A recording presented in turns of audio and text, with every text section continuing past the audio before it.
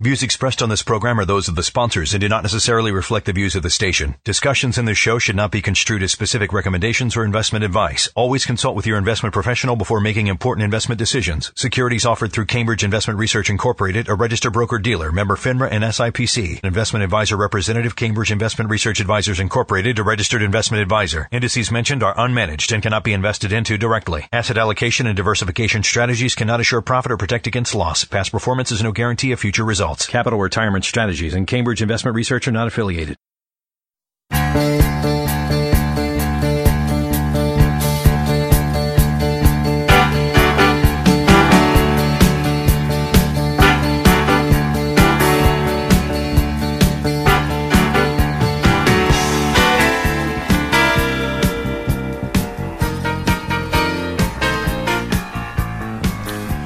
Welcome to Plan for Life Now, episode number 33. You like that? We got the episode numbers. Right. We went back, we counted up, and I'm sure you noticed on the website or where you're subscribed to the podcast on iTunes.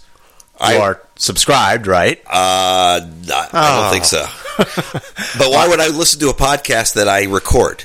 It would be redundant. Good question, but I do enjoy listening now and then to make sure it still sounds as good as I think it does. I like having episodes, though, because now we can have anniversary or marker episodes like 50, which we're not there yet, and 100. Okay. And a lot of the podcasts have special guests for these episodes, and we would have some sort of financial special guest, like Arian Muhammad, that guy. Did you see that? PIMCO? That guy from PIMCO might be he's up for... What's the second? I forgot the name of the second in command of the Fed vice chair or something. Okay. That would be an exciting guest. Our podcast numbers would triple and quadruple if that happened. Yeah, he might be a little bit over our heads, and certainly over some of the listeners' heads. Maybe we could get our buddy Richard Thaler. Why not? I don't doubt they're knocking down his door for podcast requests. Yeah, if we could figure out the technology, probably, he can sit in his office and do it. Yeah. All right, we'll get to work on that for the 100th episode. Yes, which, definitely. Given our current pace, we've got another 3 years to get there. But that's not what we want to talk about today. What we want to talk about, I've got to play the music, Dave. Yep, there it is. The music. And we haven't played it in a long time. No. It's been forever. That's it. And that's why have we left? What's happened? I don't know. I don't know if that's, if you're not familiar with it, that's our Barry Ritholtz music, courtesy of Ken Hunter, our old producer back at WMAL. Did he actually sing that, or was that JJ who sang in it? That was JJ who sang in it. Right. Yeah. But Ken mixed it all together, and he's the brilliance behind it. And he did that after we had week after week praised Barry Ritholtz, who is he still a columnist for the Post? I was about to say, maybe part of the drop-off here has been based on my Sundays when I pull out the Washington Post business section. But I pull it out almost all the time. I don't know if I've seen as many Barry Ritholtz. I wonder if he's still syndicated with the Post. Yeah, I wonder if he's not. Maybe that's why. It's like it's so hard to find on Bloomberg or whatever else, wherever else he is syndicated. I'm going to give him some partial credit on this one because I was clicking through his website, reading some of the articles on there, and he had a chart that I had seen years and years ago, and I thought it was a great chart. So I've seen it before, and he just kind of refreshed my memory as to what this chart was. And it's this chart, and obviously this is a visual thing, so I'm going to post this right down here below the podcast. So if you're on the website, you'll be able to see it right there, that shows the cycle of investor emotions. Right? So the cycle of emotions as the stock market is rising, and then as the stock market is falling. Ooh, I've not seen this. Okay. And you and I don't discuss the shows beforehand. We just bring up a topic, so I'm actually interested in this. All right. So it starts off at this kind of baseline level where you start with optimism, right? And, you start at this point of optimism. Hey, I feel good that the market, has potential. Then you go up to excitement, Right? People start to get excited. Hey, did you see the returns the last year, the last couple of years? Then you go to thrill. This is where you're telling everybody at cocktail parties, you didn't buy XYZ, you didn't buy internet stocks. Right. Crazy. Then you get to the point of euphoria, right? And this is the point, and we've seen this, on several occasions. The most recent ones and easiest ones to point to, like I said, the internet bubble and the housing market. Right. You remember the late 90s when everybody was a stock genius because they owned internet stocks and they were up 100% in a year. Right. Or everyone was a real estate guru in 2006 because the house they bought 2 years earlier was up 40% in value. Right? Yeah. This cycle here could apply to any of the different markets. So euphoria is that peak of the market. Now things start to come down. Right? And by the way, the quote that they have next to euphoria is, "Wow, am I smart?" Right? Because, isn't that... That's great. That reminds me so much of the tech bubble time. Yeah. Because literally I was told people were incredibly... This is when I was first getting into the business around this time. Late 90s. People were smart, and they were like, this guy, I remember his job was a lawyer, but he had built up from a couple $100,000 to $1 million or something with all these stocks, and it's like, Dave, you should really listen to this guy. I'm not gonna say his name. He really knows what he's doing. Right. It was that euphoria is no other. That's a great way to describe it, and I love that what they say. Yeah. Wow, boy, am I smart. Yeah. Okay, so now we've hit the peak of the market there, where everyone's euphoric. And I'm going to circle back to kind of where I think we are right now. All right. I want to see what you think, and I'll see if I agree, because I was already thinking about that. Okay. But now let's start to come down the curve here. So far, what I've been going through, optimism, excitement, thrill, euphoria, that's all been going up, right? Now we start to come down. And on the downside, you start with anxiety. Right, so a little anxious. Right. But the quote they have next to that one: temporary setback. I'm a long-term investor, right? which is good. I mean that should be. Then you go into denial. Then you go into fear. Right now, people are the market's gone down, and everyone's saying, "Well, this is the next financial crisis. Right. This is the next Great Depression." Whatever, fill in the blank. Then you really get into desperation, panic, and despondency. Okay? And this is really where you see people, people will certainly make mistakes and sell out when they get anxious and things like that. But when you look at desperation, panic, and despondency, despondency, people are saying, if I don't sell now and get out, it's going down to zero. Right. Right? It's just going to be worthless. So, I'm going to sell out, and at least I'll protect what little I have left. Right. Wow. And the quote that they put next to despondency there is, how could I have been so wrong? Right? Because everybody, they were so smart, and now what happened? They're so wrong here. Well, I think if I were to go backward on this chart, and I were to say, when did general... some optimism. Remember the very first thing you mentioned, which would be the beginning of a cycle. Sure. I would say, to me, that might almost even be as early as the fall of 2009. Okay. Not right when the market started to go up. No. Let's give it 6 months after. Right. Say somewhere around the fall of 2009. That's might be a fair. beginning part where people would say, crash is behind us, the market's been going up, things seem stabilized. It's a beginning point. That if I had to look at that chart and look at recent cycle, that would be my starting point. Okay. What do you think?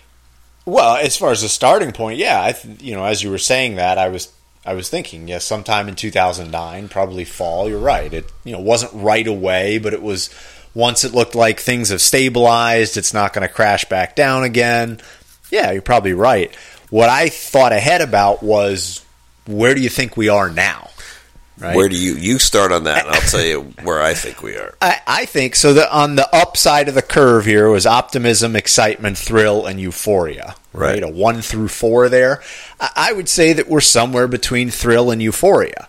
Now, are we a quarter of the way through? Halfway? I don't know. But we've been going up for a long time. It does seem like people are, more and more noticing, hey, it either goes up every year 10% or 15%, but it always goes up. And I actually don't agree with you on this. Okay. I certainly somewhat agree with you. But I feel we're more on the curve of almost at thrill, but still some in the excitement category. Wow. Okay. I don't think we're there yet at euphoria or even in the middle of thrill.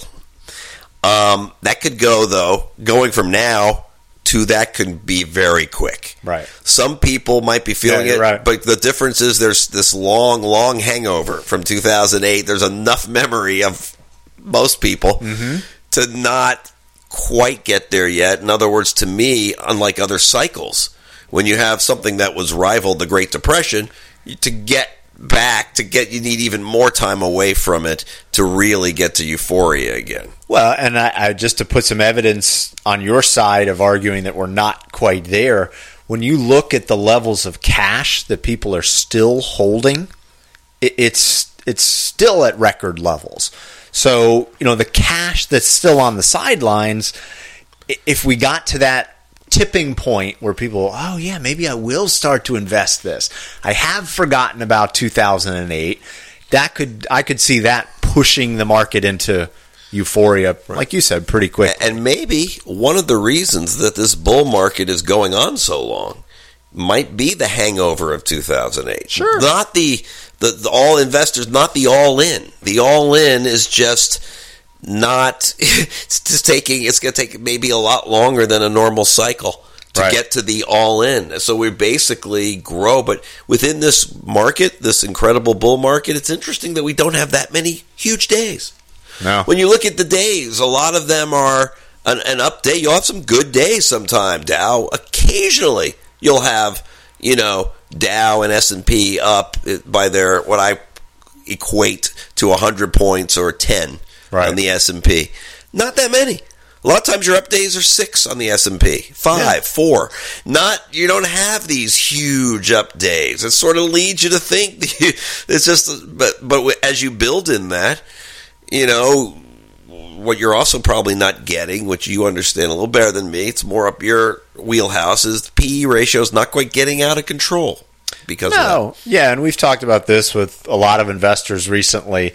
If you think back to the internet stock days, that obviously got out of control, and people compared it to the tulip craze in the Netherlands back however long ago in the 1600s, I think. But during that time, you had the price to earnings ratio of stocks get up above 30. Right? Now, what does that mean if you don't like, PE ratios and all that stuff? It basically means for every dollar that a company earned, investors were willing to pay $30 for the stock. Right? Now, to give you some context, historically, investors have paid between $17 and $18. There's a lot of factors that go into what are you willing to pay. If a company is growing, well, you're going to pay a lot more. If it's a utility company that you don't expect to grow, you're going to pay a lot less. Right now, the market is a little bit, depending on what metric you use, a little bit over 20 times earnings. Right? So it's a little bit high. Now, the argument can be made that based on some growth and based on alternatives, meaning you're not getting anything in your cash or bonds, that's justified. But we always throw that out there to say, hey, this is getting a little pricey. The market's getting up there. And the last part, we kind of jumped into predicting here, but the last part of the curve that brings us all the way back to the beginning. So the bottom of the curve is that despondency. And that's just when, people give up, they capitulate, this is never going to get any better. I think it's interesting to note that they put on this chart here that the point of despondency, that is the point of maximum financial opportunity. Right? Right. And the point of euphoria, the top there, is the point of maximum financial risk. Right? Because when stock prices are super low, well, it's a great opportunity. Of course. And when they're super high, there's much more of a risk that they go down than they keep grinding higher and higher.